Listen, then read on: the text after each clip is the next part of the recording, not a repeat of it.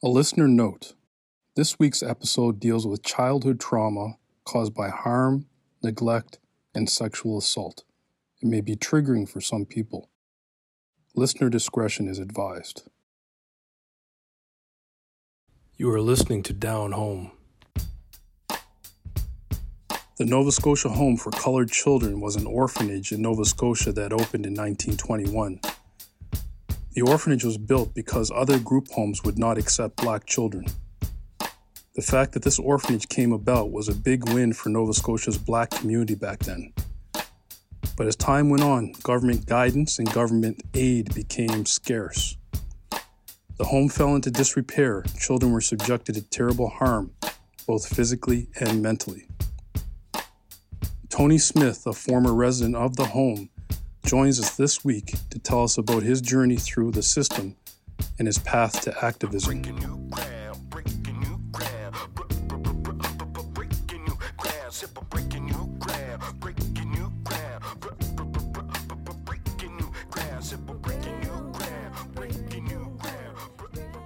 Welcome to Down Home, the Nova Scotian experience from two black men. I am Derek Wise, and as always, we have Jay Jones. Hello. And with us this week is Tony Smith. What's up, Tony? Hi, how you doing? Good. Some of our listeners may recognize Tony from the restorative inquiry for the Nova Scotia Home for Colored Children. Some of our listeners may not be aware of what that is or who Tony is. So to start off, Tony, why don't you give us a little bit of history about you? My name's Tony Smith. I am a former resident of the Nova Scotia Home for Colored Children, and I was placed in foster care at birth, and biracial, and had some experience that was not positive while in care. And eventually, because of certain things that had transpired, I found myself in a position of advocating and looking to receive justice from what I thought was just me and a few people, ended up being hundreds of people for decades. And for whatever reason, through my life experience, I'll be able to share some of it, kind of prepared me for this, and not knowingly, but when it came to me, it fell on my lap, and I tried to do the best I could to ensure that we as former residents and nobody else goes through what we went through, and try to deal with the issues that plagued our province and it continues around systemic discrimination, institutional racism, because the name in itself, the Nova Scotia Home for Colored Children, is something that was put into place because the government didn't really care what happened to black orphans back then. So there's a lot of positive things in regards to that institution and the reason why it came to light in the first place. But unfortunately, there's some horrific tragedies and traumas that we have suffered. Um, as just an individual, I became to be a father at a young age, and nobody really prepared me for independent living.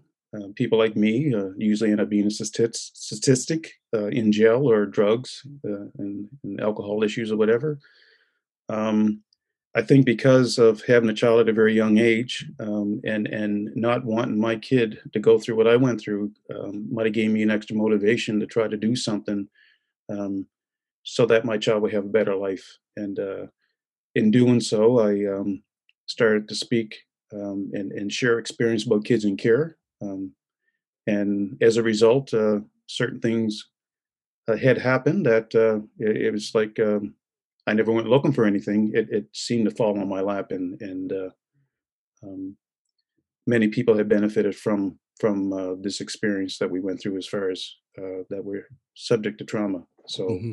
I'm here today and honored that you're interested in hearing this here story to help educate some people not only about what we went through, but as Black peoples immigrating here for 400 years in Nova Scotia, and the horrid truth, unfortunately, about racism and how it plagues negative to us, and how resilient we are as a people, and we still try to hopefully look for that day that we're all considered to be equal. Yeah. Mm-hmm. Yeah. So I know the home started operating in 1921. Yes. The basis of it was, I believe, correct me if I'm wrong, is that traditional AdCare resources were not being allocated for African or Black Nova Scotians. So the home was brought about to actually accommodate that need. Yes. Um, can you talk a little bit about, you know, not specifically, but just overall your experience of going through that and not actually like you wouldn't know the difference between that particular process and a different process. Actually, I do. I'll give you a unique story to that. Oh, okay. Um, so, as I was saying earlier, the home is the pride of the Black communities. Um, the people who really got it going was the ABA, African Baptist Association Ladies Auxiliary. It's the AUBA now. But at that time period, and it's in the report that they got tens of thousands of dollars that they went around and asked for and to to help with the kids. The land was given to the Black communities by the provincial government to meet the needs of. They used the term the American Negro race at that particular time in 1915, Hmm. and to meet the Black youth kids, kids in care as well as education and training and things of that nature. Um, when I was first put into the colored home, well, I was there twice. As I said, I'm biracial. My father's Black, my mother's white. Um, when I was born, I was placed into foster care for the first 6 months until my mother and then grandmother found a place for me to stay. After 6 months, gave custody to my biological father and stepmother, who I thought was my mother. And I went to the colored home when I was a year old for a few weeks until they found residence for me. I lived with him for 4 years. It wasn't that great. My father,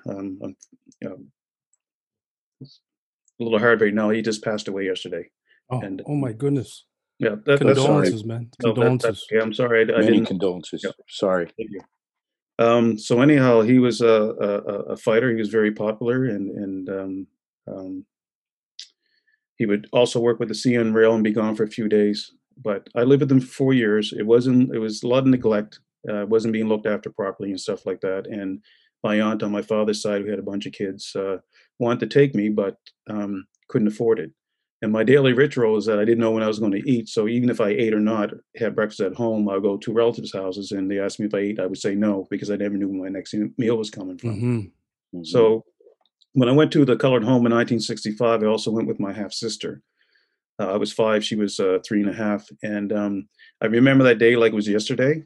I can vividly in detail. And so when I got there, after being there for a couple of weeks, and we're getting back to about the home for Black kids or government not looking after Black kids.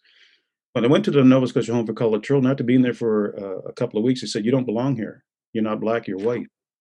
So they took me out of the colored home, put me to a white orphanage, and after being there for a few weeks, they said, "You don't belong here. You're not white. You're Black," and they put me back into the colored home. So that's a unique way that I found about racism and didn't know what racism was, Right. because Mhm. my father's Black and I idolize him. I talk about he's a fighter, but that was also a curse to me because I remember staff members in the home, they said, "You're Black." I said, "No, I'm not." Said, "You're Black." I said, "No, I'm not." I went like this. I said, "That's Black." So then they thought that they started getting other kids to beat on me, to beat the Black in me. So where I was fair complected, I was treated differently because of my fair complexion. I'm a white wannabe, or I think that I'm better. If you were dark complected, then you were called ugly names Yeah. because you're dark and ugly kind of stuff. You had to pass the brown paper bag test, then you're Black and beautiful, and that's by our own people. Yeah. So Mhm. as I got older, a lot of the former residents, when we did meet, they would often say when they were kids, because they've been abused by people of color, that they were ashamed to be Black and they would try to scrub the Black off them.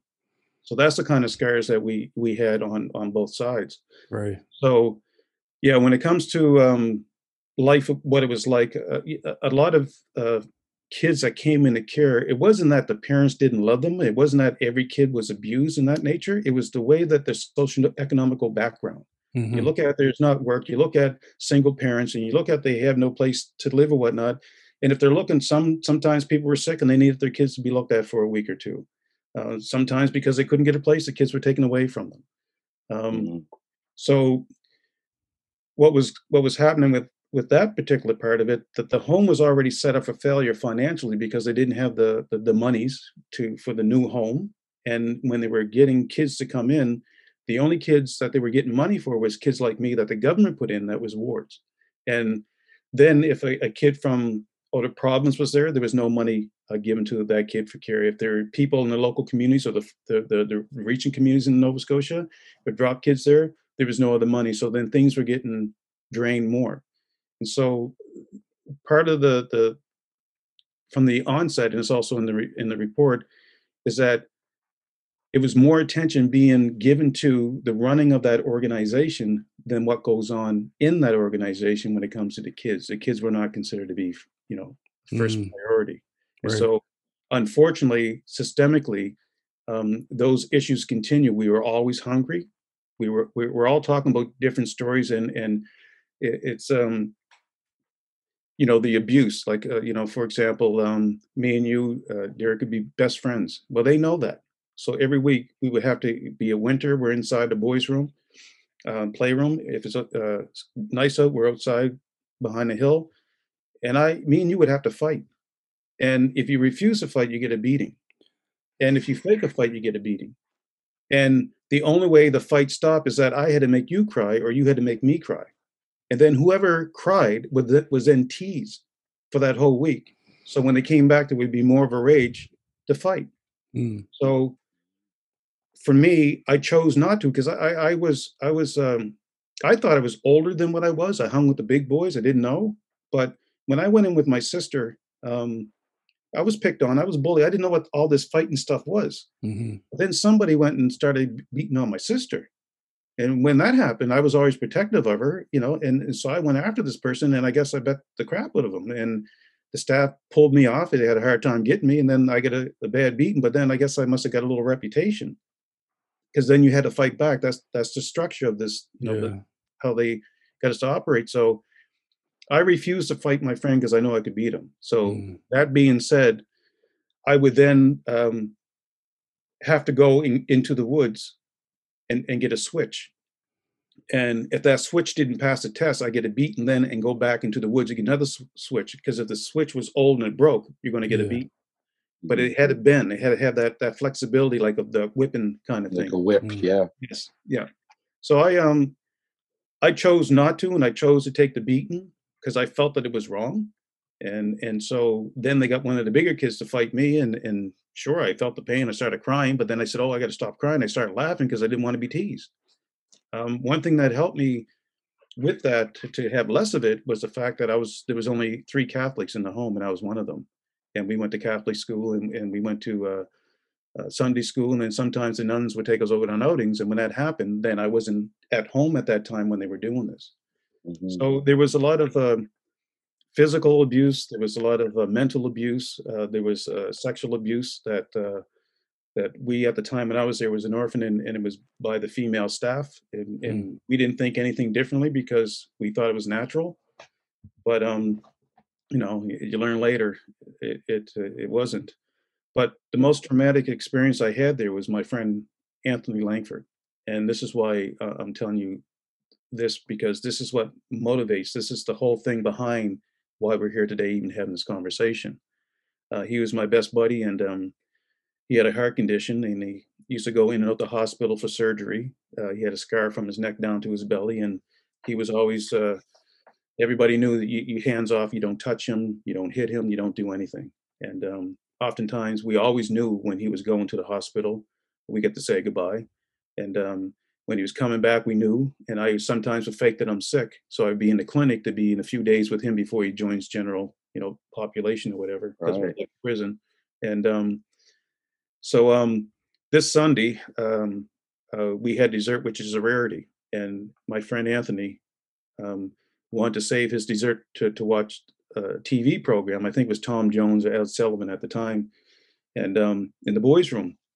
And so he did. But when we got there, one of the bigger kids wanted his cake, and Anthony refused to give it to him. And he took the cake and he ate it, and he put Anthony in the corner. And at that time, we had bookshelves of Nancy Drew and the Hardy Boys series, and it was wintertime, like in February. And we had our winter boots there, and he made the other kids throw books and boots at him. And I tried to get out, and they had kids holding me back. My mouth was muzzled. Now, this is only going on because this is a normality that the staff not supervising us and closing the door. As long as they don't hear too much noise, they're not going to come in. So after Anthony wasn't responding by trying to defend himself, and he, he was dark complected, but he there was a different color to him, and he was just slumped over, and finally the staff kids went to get the staff. They came back and they rushed him to the hospital, and a few days later he had passed away. Oh And my.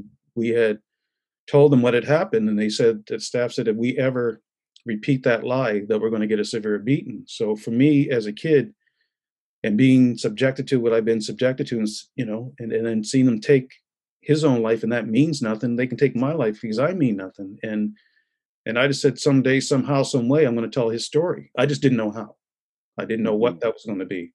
So I left there shortly after 8 and a half, and I went to live with a foster family, and things were pretty bad there as well. Physical abuse and mental abuse. There was no sexual abuse. But I learned another form of discrimination, and that's blood thicker than water, because they had their own kids. There's two Mm. different rules for us. Mm-hmm. I was there the longest because I was never a troubled child. So there was average like 2.5 kids there over the years I've been there. So they had like 40 or 50 some odd foster kids. I never got to see my social worker because I was never a troubled child. But the kids who had behaviors got to see.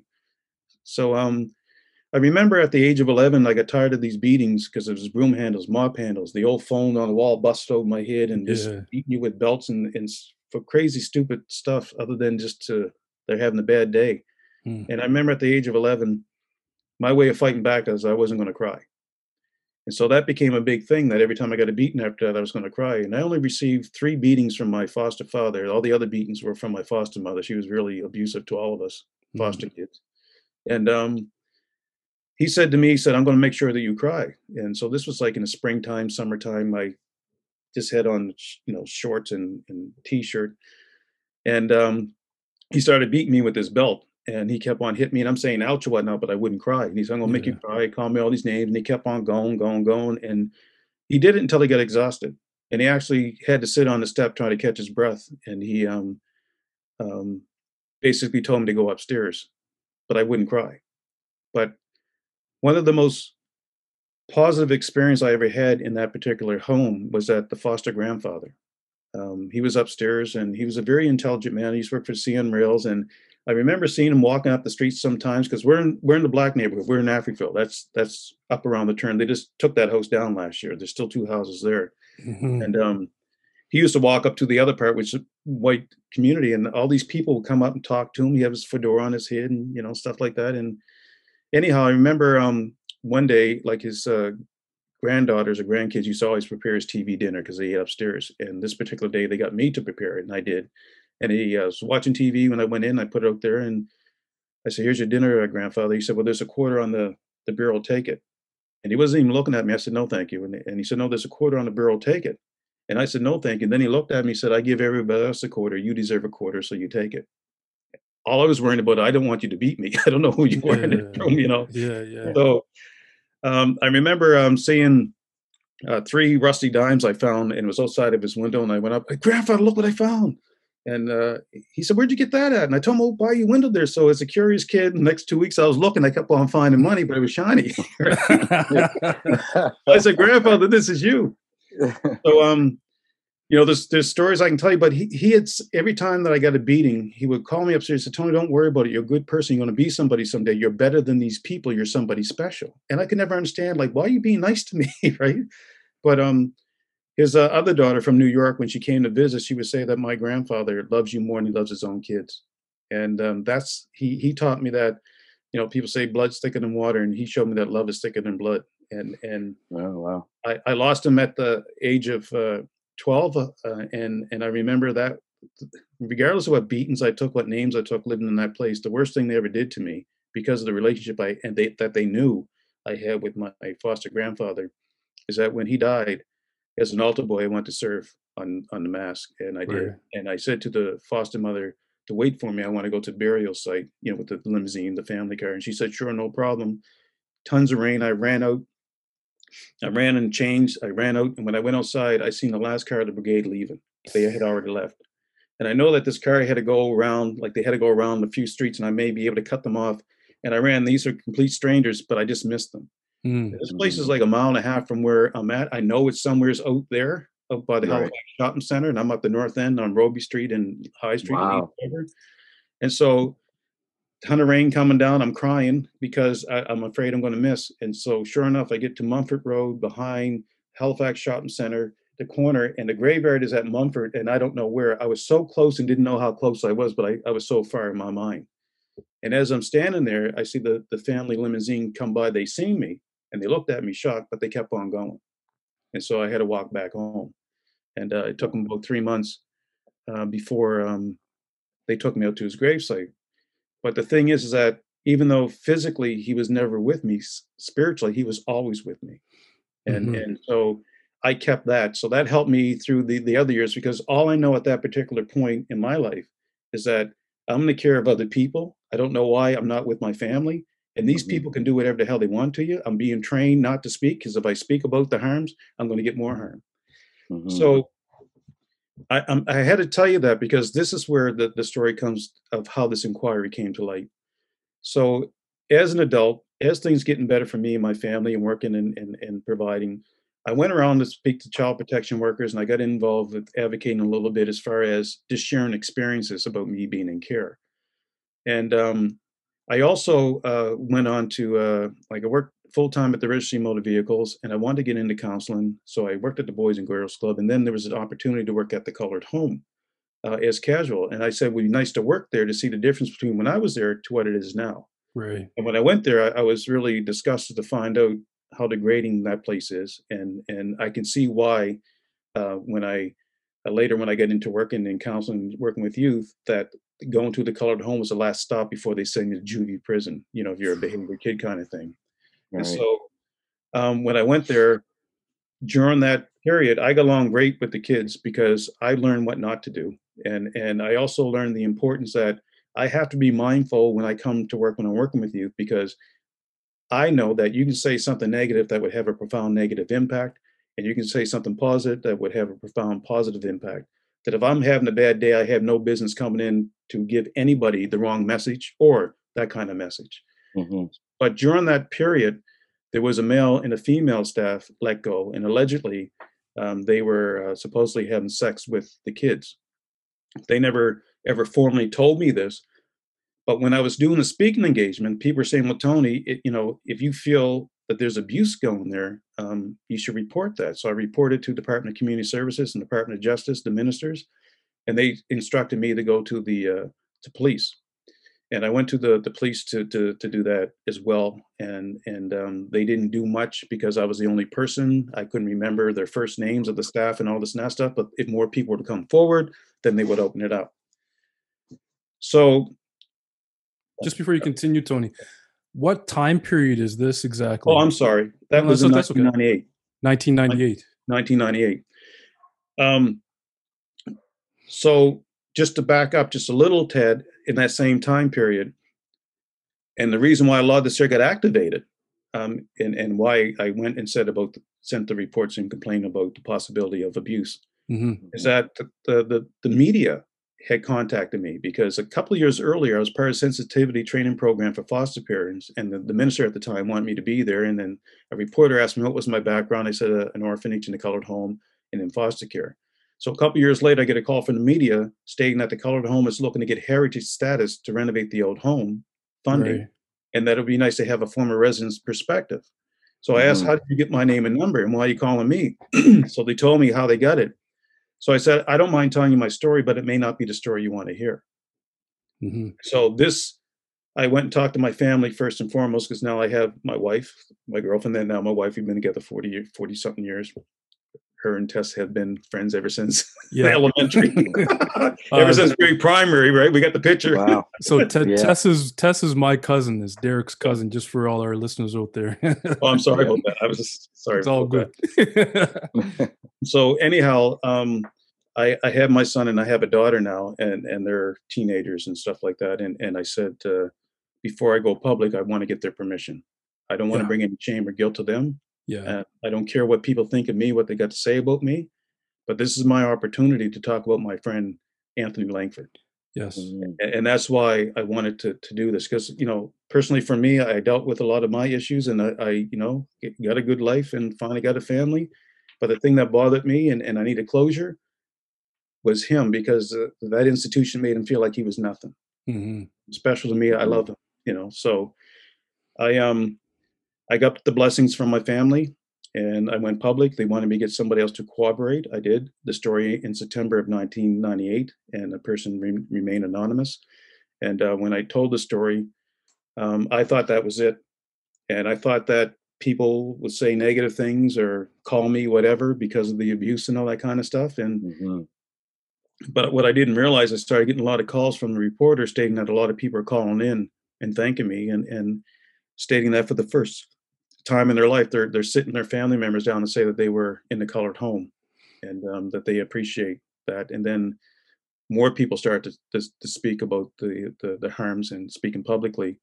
And then there was a group of people from Truro that got a lawyer here locally to take legal action. And when I heard that, I contacted the lawyer because now I'm thinking that what the RCMP had said in 98 that if more people came forward, they would do an investigation. Right. So I contact them, and then I became the lawyer. I became part of found actions against the Colored Home, the Children's Aid Society, and the provincial government.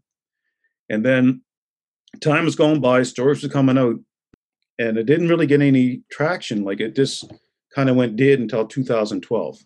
So that's 14 years later. Mhm. And during that time, we formed a group called Voices, Victim of Institutional Child Exploitation Society, to advocate on behalf of the former residents of the Colored Home to get justice and to also look at a public inquiry. We met and had our first retreat in 2012 in the Upper Hammonds Plains in the Emmanuel Baptist Church. It was a 4-day event. People from across Canada and ourselves, I think there was 32, 33 in Hmm. total. And the eldest being 86. And when we came and because of my experience with mental health, I often did sessions of stress management. And so I Right. wanted to try to make the environment as comfortable for people that they didn't, no pressure whatsoever. If there's triggers and things of that nature, how we can deal with that. So um, that was quite an eye opener because when we came together, we didn't even know each other. And the tension, the anxiety, the pain in people's faces, Mhm. anger, the frustration. That's like, okay, and now what is this? The isolation, like because we don't talk to each other. And Mhm. um, during that 4-day event, there was a lot of crying, singing, praying, laughing. And when we went around our sharing circle, and we used this. This is a replica of Sankofa, Hmm. our talking piece. It's from Ghana. It's a bird moving forward with his turn around with a beak in his mouth, and that beak Mhm. means knowledge. And it's not taboo to to learn from your past in order to move on in the future. But when Very good. anybody was holding this was their time, this was their space, and they could speak or they could pass and don't have to speak. And Mhm. so when it got around to the fourth day, everybody started to find their voices. Everybody was now speaking. They were comfortable. There's no quivering in their voices anymore. We're no longer victims. We were survivors. And this, through this, the elders said, Tony, we want you and voices to continue fighting for us because we'll never see the day of justice. And that we have complete faith and trust in you guys because you don't have to check in with us. You don't have to ask us for anything. We know that you always have our best interests at heart. And that was quite an honor for Mhm. us to come together. And what we wanted to do, was to make sure that no other kids go through what we went through, Right. that we Mhm. receive justice, that people understand the harms, and to learn from these harms, and to do things to educate people, but to do no further harm because there was a lot of former residents that felt guilt and felt shame because what I was telling you, there's harms that they have done to each other, and Mhm.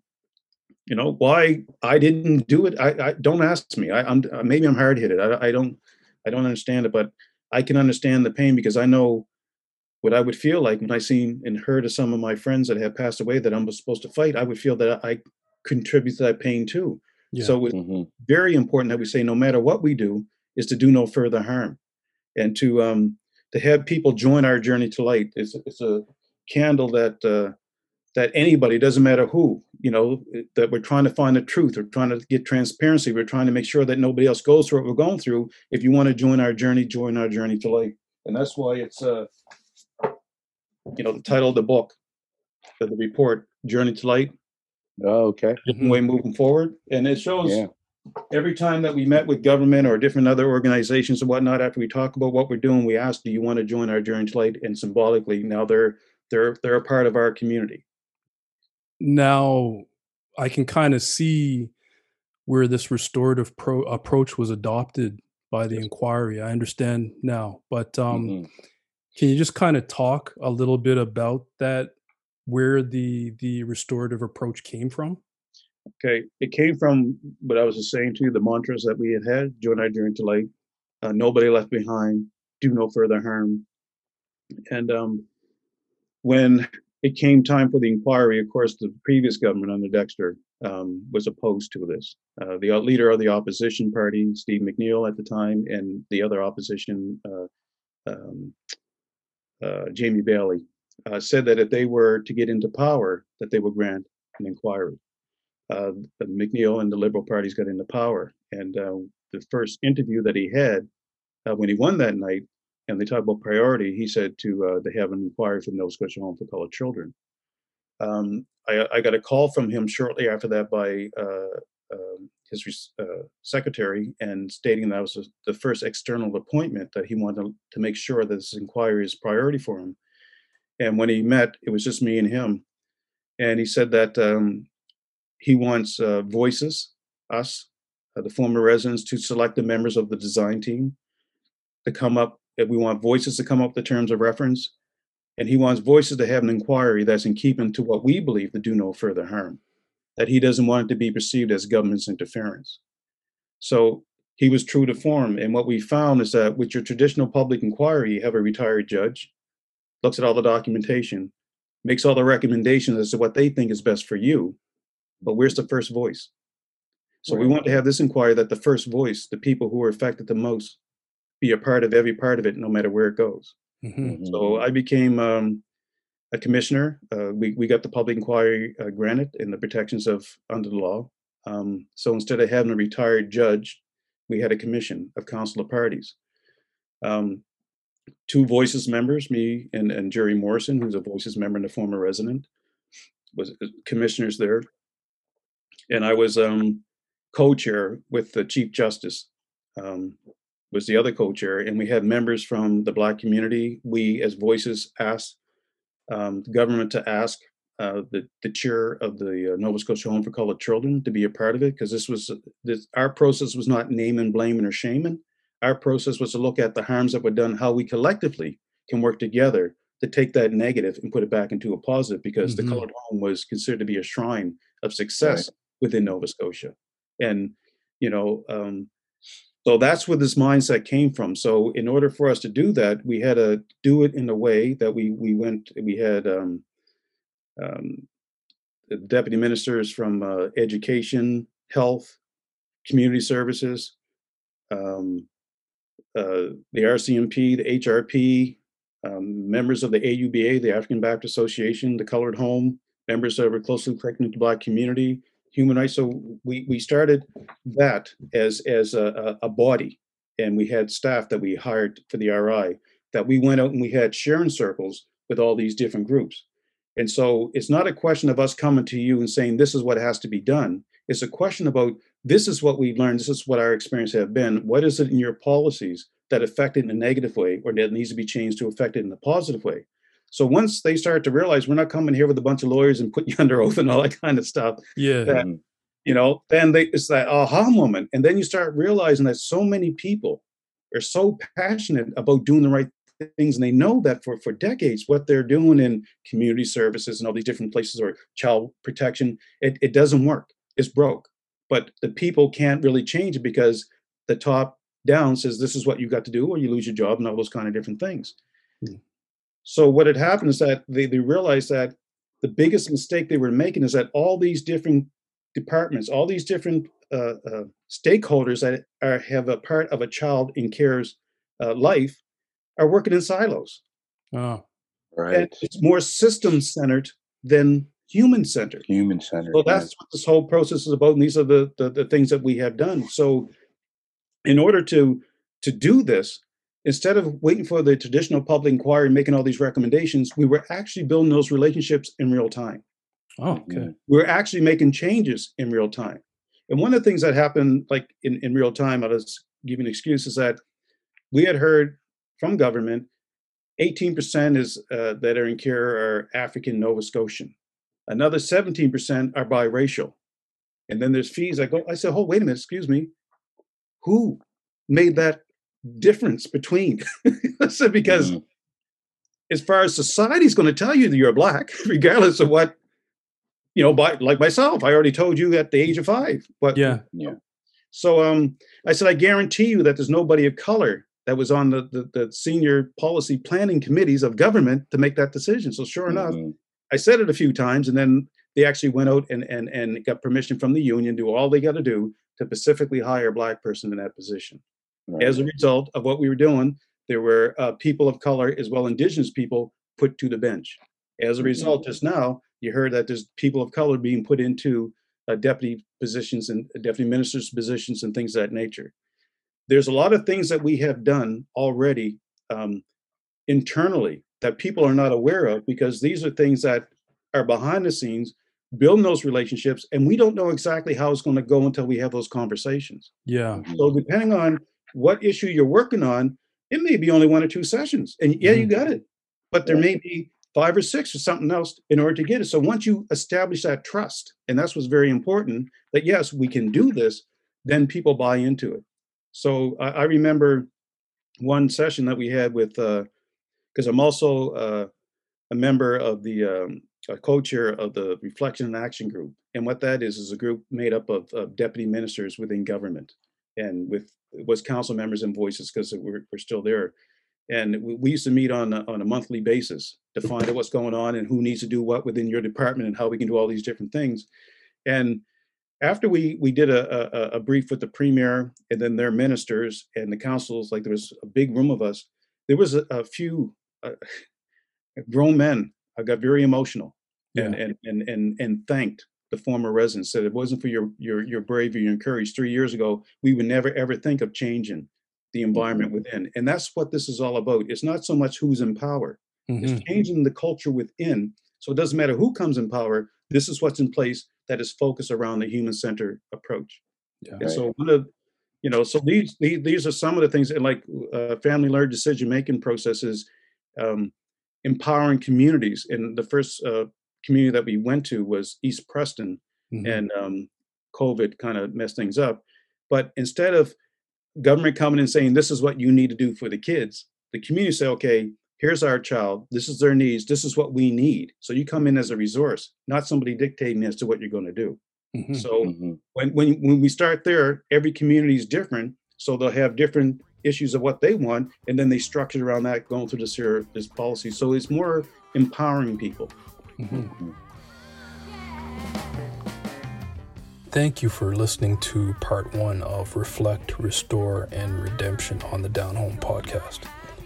Make sure you subscribe so that you don't miss part 2 of our conversation with Tony Smith, as he tells us what has happened since the Restorative Inquiry published its report.